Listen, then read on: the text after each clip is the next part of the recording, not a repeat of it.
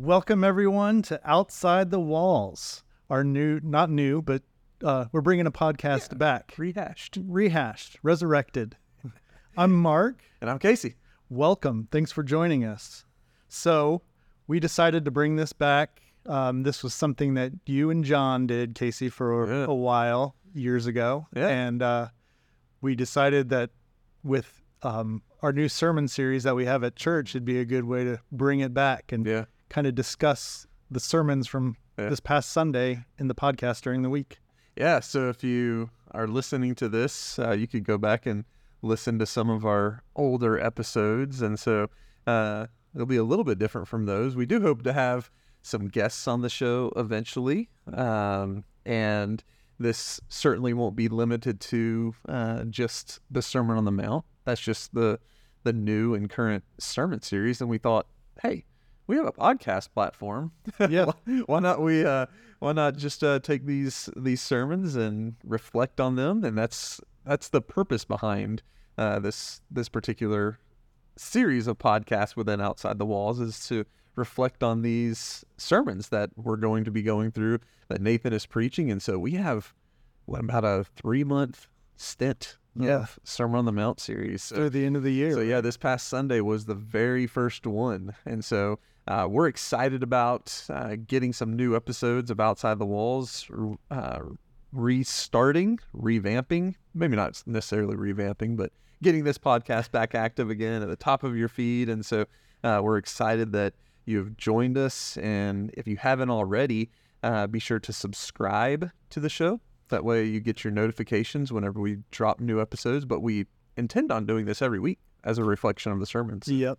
Which it's hard to make a promise like that, but we'll try. We'll try our best. The intention. And I'm pretty sure that this will be available on most podcast platforms. Mm-hmm. So whatever you use, you can get it on there. If you can't find it on there, maybe let me know. Send me an email. Yeah. Mark Request it. Yeah, Mark at wschurch.net, and I'll try to get it working for you. But I think another good thing about having this back again is helping to encourage people throughout the week. They come to church on Sundays and you're refreshed and everything. And sometimes the week can drag you down a little bit. Yeah. So having this kind of sort of in the middle of the week to help boost your encouragement, I guess. Yeah, definitely. And, it's definitely not going to be an episode that we drop on Sunday, because we're going to be taking some time to reflect on it. But it'll probably most of the time be dropped sometime around midweek. Yeah. And so it'll give you a few days to forget what Nathan has said. And then we'll bring it right back up to the surface of your mind and let you be encouraged all over again. And some of you are thinking, I forget what was spoken by the time I get to lunch. Yeah. You might go a little longer than some, having forgot what was talked about. But this is meant to kind of bring it back to the surface of your mind and be thinking about. And I guess it could also serve as somewhat of a kind of a review, because we're going to also talk about, at least the title anyway, we're going to showcase maybe what the next sermon in the series is going to be. And so this would be a good way for you to think about what was talked about the week before, and that way it can be preparing your mind in anticipation and growing excitement for what is to come on Sunday. And if you're one of those people, good for you. I guess we should kind of let everyone know that we're going over a sermon series that our preacher Nathan Guy is doing, which he's the preacher at the Westside Church of Christ in Searcy, Arkansas. We both go to church there. Casey, you're a minister there. Mm-hmm. And Nathan's a good guy. We've known Nathan. We've known Nathan for a little over a year now. He's also the preacher. Yeah. Good guy, preacher. Yeah. Nathan Guy. But the sermon series is one sermon that changed the world. Yes. And so this, I guess, series of podcast episodes will maintain that same series. And this particular sermon that he preached this last week was kind of a intriguing sermon title, I thought. The School of Christ. The School of Christ. Yeah, the School of Christ. So it was a very interesting title. So, caught my attention. So the series, One Sermon That Changed the World, isn't talking about Nathan's sermon. I want to make that clear. And I think he made Not that. his sermon that changed the world. Yeah. I think he tried to point that out at the beginning of church Sunday too. Yeah. But this is more specifically about the Sermon on the Mount that Jesus Christ spoke. And you can find it in Matthew 5-7. And there's kind of a sort of a summary in Luke. Yeah. Yeah. Mm-hmm. Luke 6. I think Luke calls it the Sermon on the Plain. Okay. Yeah. All right. Yeah. So the text that Nathan is choosing as the primary source of his Sermon on the Mount series, one sermon that changed the world, is Matthew 5-7. It's definitely a more comprehensive look at the Sermon on the Mount, and so we'll be rifling through these 1 week at a time as Nathan goes through and talks about that one sermon that changed the world, not his this week. Yeah, if you look at our Facebook or YouTube page, which is a resource you can go to watch his sermons, you'll see the banner in the background, and Mark won't brag on himself, so I'll brag on him. But Mark did a excellent professional job with that background banner, and looks great. And so that will be up kind of to keep top of mind what we're talking about in the worship assembly on Sunday mornings. And so one sermon that changed the world, the School of Christ. So we mentioned Facebook and YouTube. I guess another, if you don't want to scroll through YouTube or Facebook and you want to get directly to the audio of a sermon, you can also listen to it on his podcast, which is called Life on the West Side. Yes. So we'll give a little shout out to his podcast as well. You can subscribe to that if you want to listen to the sermon first or watch it first. Then that will help you maybe know a little bit more of what we're talking about, help you in your reflection as we ask some questions of each other and think about our key takeaways. But also, he's provided for us, which we'll link in the show notes, a study book, a study companion to go along with his sermon series, and you can download that absolutely free, and it'll go through each of the sermons and ask some reflective questions and include some book resources.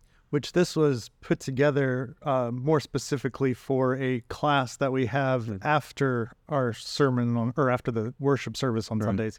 That class is called Diving Deeper, and this, I guess, quarter is being ran by, I'll go ahead and say their names, Todd Hunter and Jim Sheldon. They do a great job, and we're just taking the same notes that they're using for that class and sort of doing our own little take on it. Right. And so if you're interested in kind of a class setting and hearing from other students reflect on it, we would invite you to go to that class at Westside on Sunday mornings. Unfortunately, right now, we don't have those on any kind of streaming platform, which is one of the reasons why we wanted to do this podcast. We thought have had a lot of great feedback from kind of that design of a class, and there's been a lot of people that have said they've gotten a lot out of that. And so we're kind of hoping to take that feedback and feed it into a podcast format so that those who might not be able to go to that class might get a little taste of what goes on in that class. So in the notes, Nathan mentions some resources that he's used to put this together. And these are 3 books specifically that he points out that maybe I would encourage you to go out and buy if you want and read and keep up with the notes as we go through the class here on the podcast or at church. Yeah. The 3 books are Living Jesus by Randy Harris, The Sermon on the Mount by Ed Gallagher, and The Cost of Discipleship by Dietrich Bonhoeffer. Yeah. Which is the coolest name, by the way. That is a sweet name.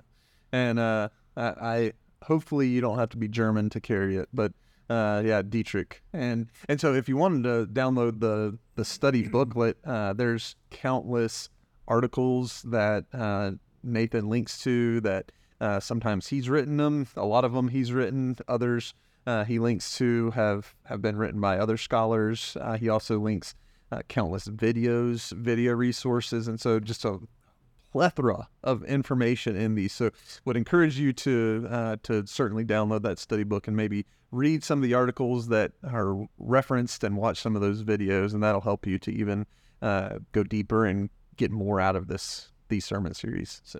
So the first sermon, like you said, was called The School of Christ. What are some key takeaways that you got from the sermon? So one of the things that he intros the sermon with is the good life different from having the right goods. The good life is different from having the right goods. And kind of the idea, one of the takeaways from that is oftentimes we get so caught up in and maybe thinking about, I guess, a good life is something we have good material blessings. We have nice home, nice cars, nice family, all the things. But that's not necessarily what Jesus would consider the good life. And he talks about the Sermon on the Mount kind of detailing out what that good life would look like. Something else he asked, kind of a tantalizing question, was, what if you were to write your own obituary? He told a story about a guy who had invented what was it? TNT? Dynamite. And there was a mistake in the journalism. It was actually the guy's brother who had died, and the journalist had thought that he was the one who died, and so he kind of got a glimpse into maybe what an obituary, or at least what people's thoughts about him would be, and I thought, that is an intriguing thought. Yes. What about you? Well, I'm trying to think of what he said they called him in the obituary. Oh, yeah. The guy's name was Titan of Death or something like that. Alfred Nobel Yeah. was the guy. And so he read his own obituary. It's the Merchant of Death. The Merchant of Death. That's what they called him, because he had made so many things that they used in war. And so after reading his obituary, he called up his lawyer, I guess, and decided that he was going to create the Nobel Peace Prize to give to people who do the most in the world with bringing about peace. Yeah, so kind of flip the script on what this particular journalist's description of him was. He didn't want that to be his legacy, and so just put all of his money into changing his own name, essentially. And so now we think of him as, a bringer of peace. One of the things I like Nathan mentioned near the beginning of his sermon was his resume virtues versus eulogy virtues, and that's kind of looking at your own obituary. What would you want to see in your obituary, as opposed to what are your goals in this life? Yeah. And those tend to be two different kinds of lists. And so the challenge Nathan was saying that Christ gave was focus on the eulogy virtues that we would have, and that's where we'd need to put our focus and our concentration. Yeah.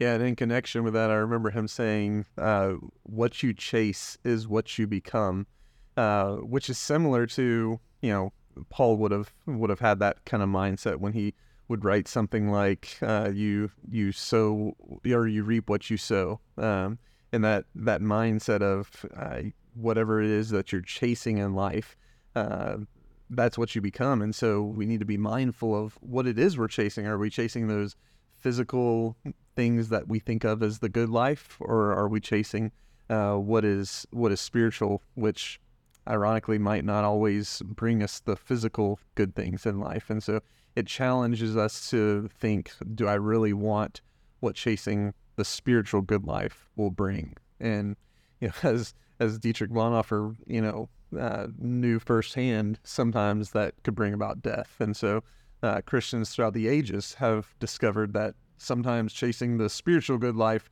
could be their demise. And so it's a very challenging thought to become what you chase.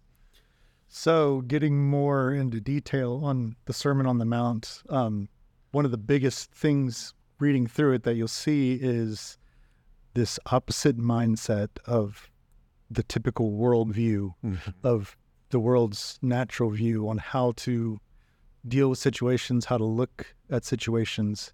And that was Christ's challenge for everyone. And that's still our challenge as Christians today, is to change our worldly focus to more of a spiritual focus. Yeah. a lot of people read this list, maybe the first time you read it. And I mean, for me, I know most of my life reading this, it seemed like a checklist that seemed very difficult and impossible to do all these things on this list. It was mentioned that Martin Luther looked at this and saw it as an impossible list that we can't do ourselves, so we need Christ to give us grace so we can enter heaven with him. And one of the things that Nathan, I think, was trying to point out was that is not the way to look at this. He said it's not what to do, but who to be. Yeah. Thought that was pretty good. Yeah. One of the another one of those key takeaways, kind of tying into that and piggybacking, is he said changing habits doesn't change what you want, what you love. What if you could adopt new things to love? And so this idea of changing our habits and even changing our mindset, you mentioned this checklist, and I think that whenever we think about Christianity as a checklist as a whole, that's a dangerous rabbit hole to fall into. And it's exhausting. Yeah, exhausting. Becomes very legalistic, and exactly what Judaizing Christians were doing, even just years, months after Christ's ascension. And so that is not the intention of the Sermon on the Mount. But changing our habits doesn't change what we want. And so just because we maybe change our habits doesn't, I guess, do away with maybe our heart's desires. And so, but if we start loving the things that Christ wants us to love, then all of a sudden that is what starts to change what we want, when we want what Christ wants. Yes. So, why was the Sermon on the Mount so important? Well, I think, as we get into this first episode, that's right. I'd like to, I guess, maybe try and focus our minds on maybe a central objective. And so, to think about, the Sermon on the Mount as a whole, the objective would be to help everyone realize that Jesus' Sermon on the Mount calls us to be disciples, people who put his teaching into practice. Therefore, we want to form a covenant group that agrees to live by the words of Jesus. And so that is our objective in this first episode. And so as we think about, as we go through each lesson, we're going to try and focus the episode on a singular objective. And so why is the Sermon on the Mount so important? I think one of the reasons is it's the longest recorded sermon of anybody in the New Testament. I mean, and so it is the most detailed portion of Jesus' teaching, the most extended, uninterrupted portion of Jesus' teaching in the scriptures. And so I would say, maybe just from a scratching the surface point of view, it's so important because it's so many words of Jesus all in one place, uninterrupted. And I want preachers out there to take note. This is 3 chapters of Jesus' most famous sermon. 111 verses. 111 verses. And you said it takes 12 to 15 minutes to say this sermon. Yeah. So, that's all you need. 12 to 15 minutes. Yeah, so it's incredibly important. And, some have even suggested that this was, if you look at the timeline, at least according to how Matthew lays it out, that this is kind of the introduction to his public ministry. Right before this, in chapter 4, we see him going out into the wilderness, which is kind of a transition from his private life into his public ministry, being tempted by the devil. We see his baptism by John the Baptist. And so the next thing is all these disciples gathering together to hear Jesus' sermon. And so, another reason that I think it's probably so important is because Matthew puts it right at the forefront of his public ministry and the chronology that he lays out. So, if you think about what's maybe one of the most important parts, would obviously be his crucifixion, his resurrection. But I think a close second to those things would be this sermon. Excuse me. I also think it's interesting that the way Matthew puts his book together, the way he organizes it, there's a lot of importance to it, and there's a reason for it. But right before this, Matthew talks about all these things that Jesus did before giving this sermon. He was going around healing lots of people, traveling to different cities. Which I think is why there was this multitude of disciples that seeing the crowds there in verse 1, because he was going around doing those things. Yes. So I think we can get some stuff from that, in that if we're trying to maybe convert people or teach them about Jesus, they need to know that we care about them. And so we need to take care of their needs. If they need anything, take care of them before we try to really get down and preach specifically or talk to them specifically about Christianity. Yeah. He mentions an article, and again, this will be in the show notes. At least you can access it through some links we put in the show notes. But an article that he wrote called "The Complete Art of Happiness," and if you look at, I guess the introduction is what we would call it in, I guess schools of homiletics. But Jesus' introduction to his sermon goes through what we call the Beatitudes, and all these statements that start with "Blessed are these certain people." And I never did think about it before I watched the episode of The Chosen, which has been a very interesting show on just their, I guess, the creator's perception and interpretation of the life of Jesus and his apostles. But when when Jesus is thinking about the Sermon on the Mount, and kind of the way that they lay it out, Matthew has such detail, is because they kind of put Matthew as somewhat of Jesus' scribe for the sermon, and so they kind of showed Jesus interacting with Matthew, and so Matthew is struggling to understand why start out with these Beatitudes, and the way that they describe it, Jesus says it's a map of how to get to me. And I thought that was an interesting perception or interesting interpretation of kind of this introduction. This is how you find Jesus. This is how you find the true Christian life. This is the art of happiness. And you go through all these statements, and they're very counterintuitive statements. And so I think this sermon as a whole is so important, because I think the introduction is kind of painting a picture of what's to come in the sermon, and that is the art of happiness. This is how you find true happiness. We don't think of happiness in light of persecution, but Jesus says, blessed or happy are those who are persecuted. We don't think of happiness in all these things, but Jesus says, happy are these people, which is another way to translate that word blessed. Happy are those who do these things.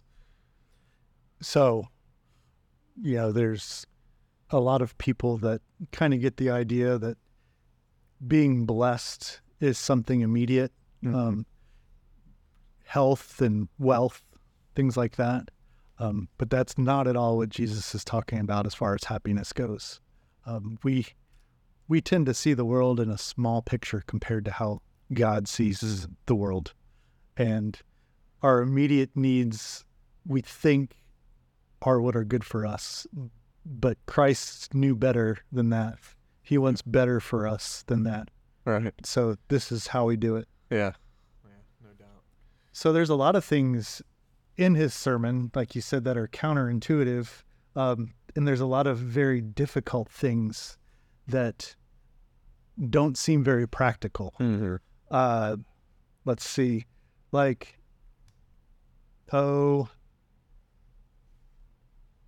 I'm trying to look at one now. Being persecuted, for one, I guess, is an example. How much can we be persecuted before we're allowed to do something about it? Oh, yeah. This whole idea of self-defense and Whew, yeah. I mean, there's been Christians throughout the ages that refused to be involved in war because of this sermon, because they didn't feel like that that harming somebody else was the way of Christ, and this idea of persecution, and should we try to avoid persecution is certainly a hard struggle. I mean, my immediate knee-jerk reaction is to go to another point in Jesus sending out the disciples later in the Gospels as they're going out to spread the word. He actually tells them to bring a sword with them, and so it makes me think that there is going to be persecution from maybe a certain level of life, maybe including government, that Christians will experience, and maybe we should come to expect it. But I can see maybe the call for Jesus also to just let his disciples know this is something that is coming, and to be ready for it. But you know what? If you're being persecuted because of me, then that too is going to lead you to ultimate happiness. You're going to be blessed because you're persecuted for my name's sake. And we're going to go more into some of these sections in more detail throughout the whole series, but there's other things too, like do not turn away from the one who wants to borrow from you. That can get difficult after a while, especially if it's somebody that keeps taking and taking and taking. Right. As a person, that can be very frustrating. Right. But even that, Christ says to do it that way. Right. To give to those who borrow from you. And so it's hard when he tells us to do these things and if we don't necessarily feel like we want to. Also, at the end of his sermon, he tells us to be perfect like his Father is perfect. Yeah. That seems impossible to me. Right. So do we need to really take that literally? Yeah. I mean, that's, whenever I think about perfection, I think, yeah, you're right. You're absolutely right. There's no way for us to attain that. And, it makes me think of something that Paul wrote, that, he would certainly be somebody that would say, I'm the chief of sinners. He actually did say, but, he would be the first to tell you that he is not perfect. And so, I think about, that call that Jesus makes to be perfect as your heavenly Father is perfect. And I think, there is no way that I can do that, but with God, it is possible. And, Paul mentions that as well. Maybe one of the more famously quoted verses in the New Testament text is, it carries that idea of, with God, all things are possible. I can do all things through Christ who strengthens me. And so trying to reach that perfection without God, without Jesus, without grace, without mercy, I think is what the Pharisees were trying to do. And so I would say, trying to do it on your own, never going to happen.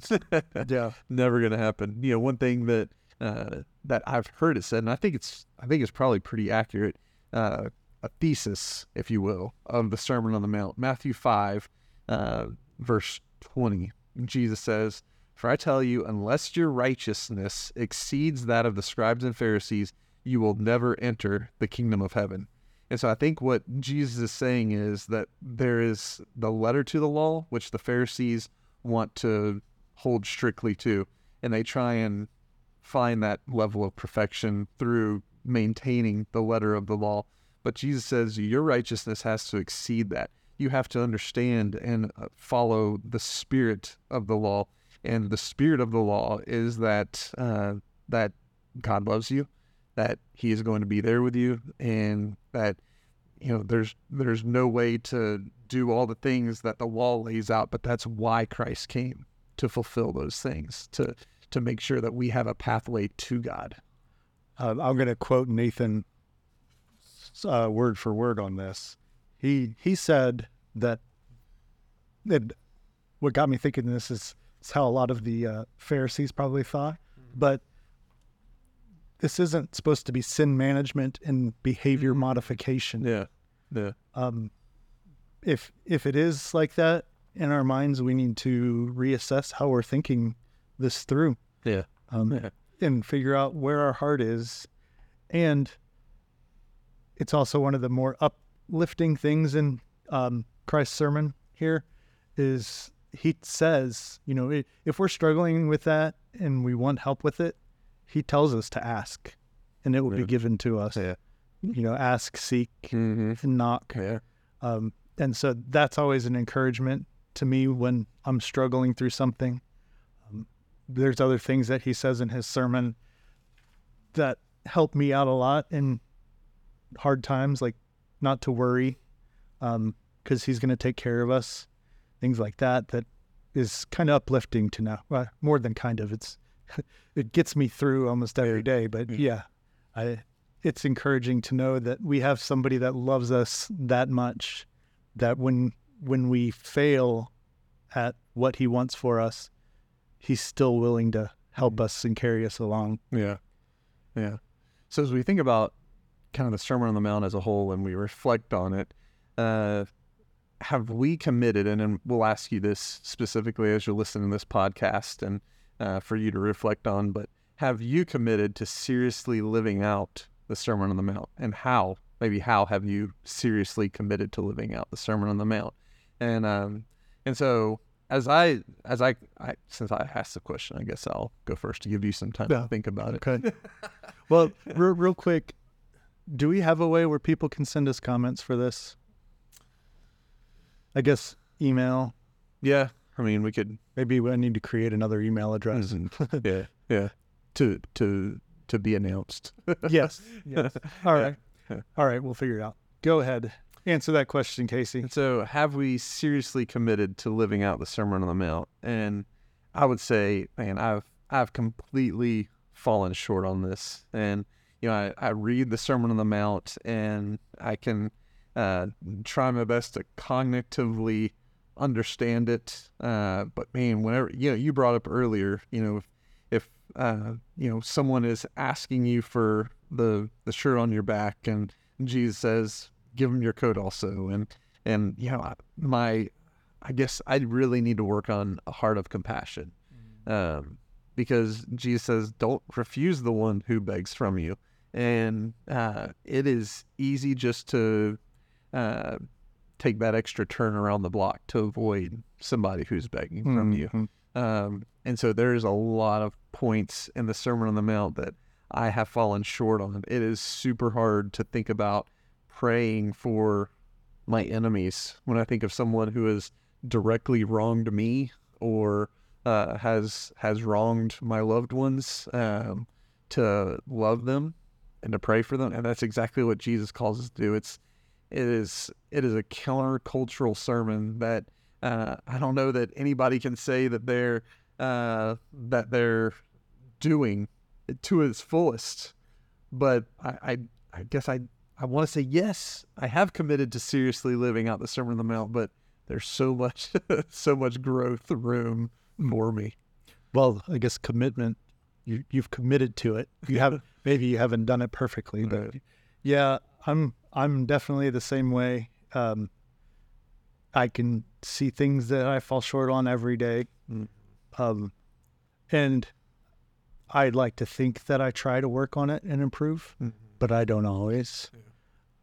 But one thing that I think I do notice, and probably everybody that reads this and tries to fulfill it will see, is it gets easier over time. Yeah. The more you work on it, the easier it gets.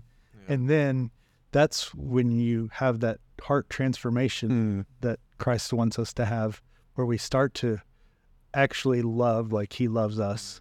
And so I just hope one day I'll be a whole lot better than I am now. Yeah. Tomorrow better than today, and hopefully today better than yesterday. No doubt. Well, what about the next question? Well, I was going to say, Jesus was speaking to a huge crowd of people, and a lot of these people, a lot of them were true disciples of Christ. They were if you look in Luke, he mentions that there were also a lot of people that were just wanting things from him. Yeah. But there were a lot of people that wanted to become Christ's disciples. And I know he mentions, or is it in Matthew, where the people are coming to him and asking him, he tells people to follow me, and they say, they have all these other things they have to do first. Yeah. Yeah. And so Let the dead bury their dead. Yeah. Yes. So there are, a lot of these people are wanting to follow Jesus, but what do you think they're getting themselves into when they first heard this? I would think they'd see Jesus healing people and a bunch of excitement. And I guess at the time he seemed very popular. Yeah. So they probably didn't think they were really sacrificing much, I'm assuming. Yeah. But then that changes. Once they actually realize what they have to do. Yeah. And Jesus mentions it in the sermon, all these, counterintuitive ideas that are hard to do. So it's probably a little bit scary to first hear this, especially when, you were thinking this is going to be easy. All right. So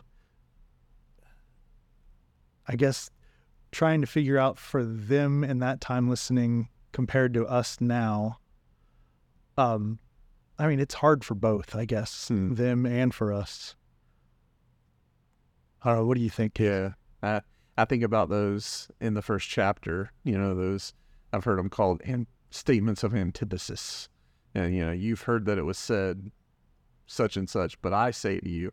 And it's interesting that those come right after what I called the thesis of the Sermon on the Mount, Matthew 20. But, they've heard these things from the law of Moses, things that are pretty cut and dry, things that everybody understands to be true. Nobody would think that it's okay to murder. And so Jesus says, you've heard that said, but then Jesus calls them to a higher level, next level. And I would imagine that there was certainly some excitement,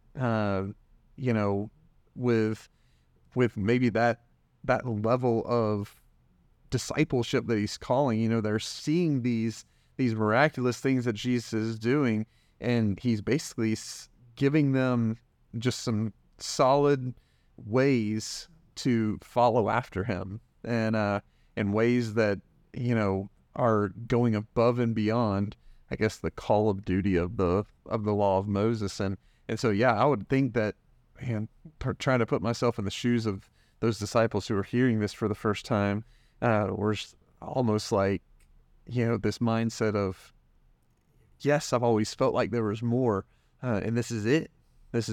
And so I can certainly see a level of excitement. One of the things that brings me the most excitement about this sermon is, seek first the kingdom of God and his righteousness, and all these things will be added to you. All the things that we worry about, all the things that we hope and dream for, all the things that we need, all the things that we worry about. Whenever we're seeking the kingdom first, God is going to take care of us. And I can imagine that people that were hearing this for the first time, and maybe in the midst of despair, worrying themselves sick, worrying themselves to death, can hear this message and think, you know what? I'm just going to follow Jesus, and I'm going to seek his kingdom first, and I'm not going to worry about the rest of it. And I imagine it was a message of hope. Yes, especially him starting off with the Beatitudes. Mm-hmm. There were probably lots of people there that were hungry, were poor, and this was an encouragement to hear a rabbi coming out and telling them these things, that you don't have to worry. Even if you're dealing with all these things, if you're mourning, things like that, I'm going to take care of you. And so that is an encouragement. But as we go on, if we decide to become a disciple, it gets very difficult. There are a lot of priorities that we need to change in our lives. I think about where we place things, as far as like jobs, families, a spouse, your children, your home, things like that are important. Like, I think about family specifically, because that's one of the more difficult ones, that Christ needs to come before that. Yeah. And that's what a true disciple needs to do, is put him before everything else. Yeah. And that's one of those cutting statements that Jesus makes in his ministry is, whenever you're following me, you're going to have to leave all others behind. He makes the hyperbolic statement, you'll hate your father and mother whenever you follow after me, and these extreme statements. But, it makes me think of another reflective question. How does the Sermon on the Mount relate to the overall mission of Jesus? And I think that it calls us to level up. It causes us to realize that, just simply trying to follow the letter of the law is not good enough. And as Jesus is living out his life, how he treats the poor, how he treats the downcast, how he treats those who are sick and in prison and hungry and thirsty, is how we're supposed to treat people. And I think this sermon is kind of laying out kind of the outline of his ministry, or maybe even summarizing what his ministry is looking like in a compiled sermon format, and how we should live our lives. I mean, if there's any one block of text that kind of talks about the purpose of why Jesus came, this would be it. The greatest sermon ever preached. The sermon that changed the world. That's right. So how do you suppose that this sermon relates to his overall mission? I think the whole concept of living contrary to our sinful nature is a big part of the entire scripture, and him letting people know that there's a purpose for it, and it's a better purpose than what we can understand right now. Yeah. So there's this question here: is this a burden or a blessing for the Christian, and why? I mean, it would be hard to say not a blessing, since like the intro to the sermon is, blessed are the poor in spirit, blessed are all these people. And so, I guess my immediate reaction is, yes, this is a blessing, but at the same time, it carries a huge weight. And if we look at that weight as a burden, then I think that's what it's going to be. But if we look at that weight as maybe opportunity, if we look at that weight as a way to shine the love of Jesus into the world, then I think that's how we can kind of flip the script, change our mindset from burden to blessing on the world.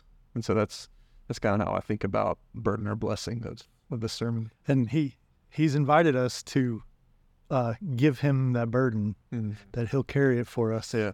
And when he does that, or when we allow him to do that, that's when we start to receive the gifts that he's promised us. And so it's an opportunity, and it's a blessing that we get to see that if we're willing to do it. Yeah. So we'd like to lead into kind of a final segment of each episode of this podcast that we're going to do. And we're wanting to challenge you. We're wanting to give you a takeaway to think about for the rest of this week as we lead into the next lesson that we're going to have on that. So the challenge for this week would be, we argue about whether to take the Sermon on the Mount literally, when the key question is whether we will take it seriously. However we interpret parts of the Sermon on the Mount, acknowledging some may be literal, some may be figurative, some may be metaphorical, there is no doubt that Jesus intends for us to take it seriously, to become this kind of person. And so whether or not we want to interpret this as a literal Sermon on the Mount, we definitely want to take it seriously. And so that's what we want to challenge you with. Yes. So I guess I'll call both of us out right now. Are we willing to put the sermon into practice? I say yes. Yes. And hold each other accountable. Yeah. That's a big one. Yeah. And so maybe some practical suggestions on how to keep each other accountable. Maybe think about one person right now that you could shoot a text to, and you could just ask them what would be one way that you're going to put the Sermon on the Mount into practice, depending on what time of day you're listening to this today, or if you're listening to this at night, what is one way you're going to put it into practice tomorrow? And then tomorrow actually follow up, actually ask about it, and not in some sort of judgmental, weird, like Pharisaical way, but that's not what accountability is about. But accountability is just, not only challenging somebody, but also following up. And so whether that's a phone call, whether that's a text message, email, whatever form of communication it might be, asking that question today and then following up. And then on the flip side of that, allowing yourself to be challenged and going out and asking other people to hold you accountable. That's hard. Yeah. You can hold other people accountable, but it's hard to let people hold you accountable for things. Right. Yeah. So I think that's a good way to go into this week or the rest of the week, and a good way to end the podcast episode. Yeah. Yeah. And, one scripture that we can kind of leave on from the Sermon on the Mount to kind of follow up with this challenge is in Matthew 7, verse 21 and following. Jesus says, "Not everyone who says to me, 'Lord, Lord,' will enter the kingdom of heaven, but the one who does the will of my Father who is in heaven. On that day, many will say to me, 'Lord, Lord, did we not prophesy in your name and cast out demons in your name and do many mighty works in your name?' And then will I declare to them, 'I never knew you. Depart from me, you workers of lawlessness.'" Jesus encourages us, wants us to hold each other accountable on putting these things into practice. And so whenever you're holding someone accountable and you're asking someone to hold you accountable, maybe just hone in on one part that you're going to take seriously on the Sermon on the Mount this week and put it into practice, and let that person know, hey, I really put into practice this portion of the Sermon on the Mount. This is how. So that's what we want to encourage you to do. All right. And I guess I will end it with the Great Commission. All right. So in Matthew 28, at the end of Matthew 28, beginning in verse 18, "All authority in heaven and on earth has been given to me. Therefore, go and make disciples of all nations, baptizing them in the name of the Father, the Son, and the Holy Spirit, and teaching them to obey everything I have commanded you. And surely I am with you always till the very end of the age." And that everything includes the Sermon on the Mount. Yeah. Obey everything. Yeah. And so the goal in all this is to make it voluntary. This isn't something that you need to be having the feeling that this is forced down your throat, but it needs to be something that is practical. And that's exactly what the Sermon on the Mount is. It's practical theology. And so go put it into practice in a voluntary way. And if you have any questions, if you have any comments, feel free to get a hold of us or get a hold of Nathan. We can send them to Nathan. I'm sure I mentioned my email address earlier, mark@wschurch.net. Casey's email address, do you mind if I give that out? Sure. Okay, it's pretty easy. Casey@wschurch.net. And if you have a question for Nathan, it's nathan@wschurch.net. Yeah. Maybe one of these days we'll have a podcast email address. Yeah, that'd be cool. Well, thank you guys for joining us for this, I guess not new podcast, but this new episode on Outside the Walls podcast. We look forward to dropping another episode next week, and I hope you'll subscribe, tune in, and get notified whenever we do that. All right. We love you. Love you guys.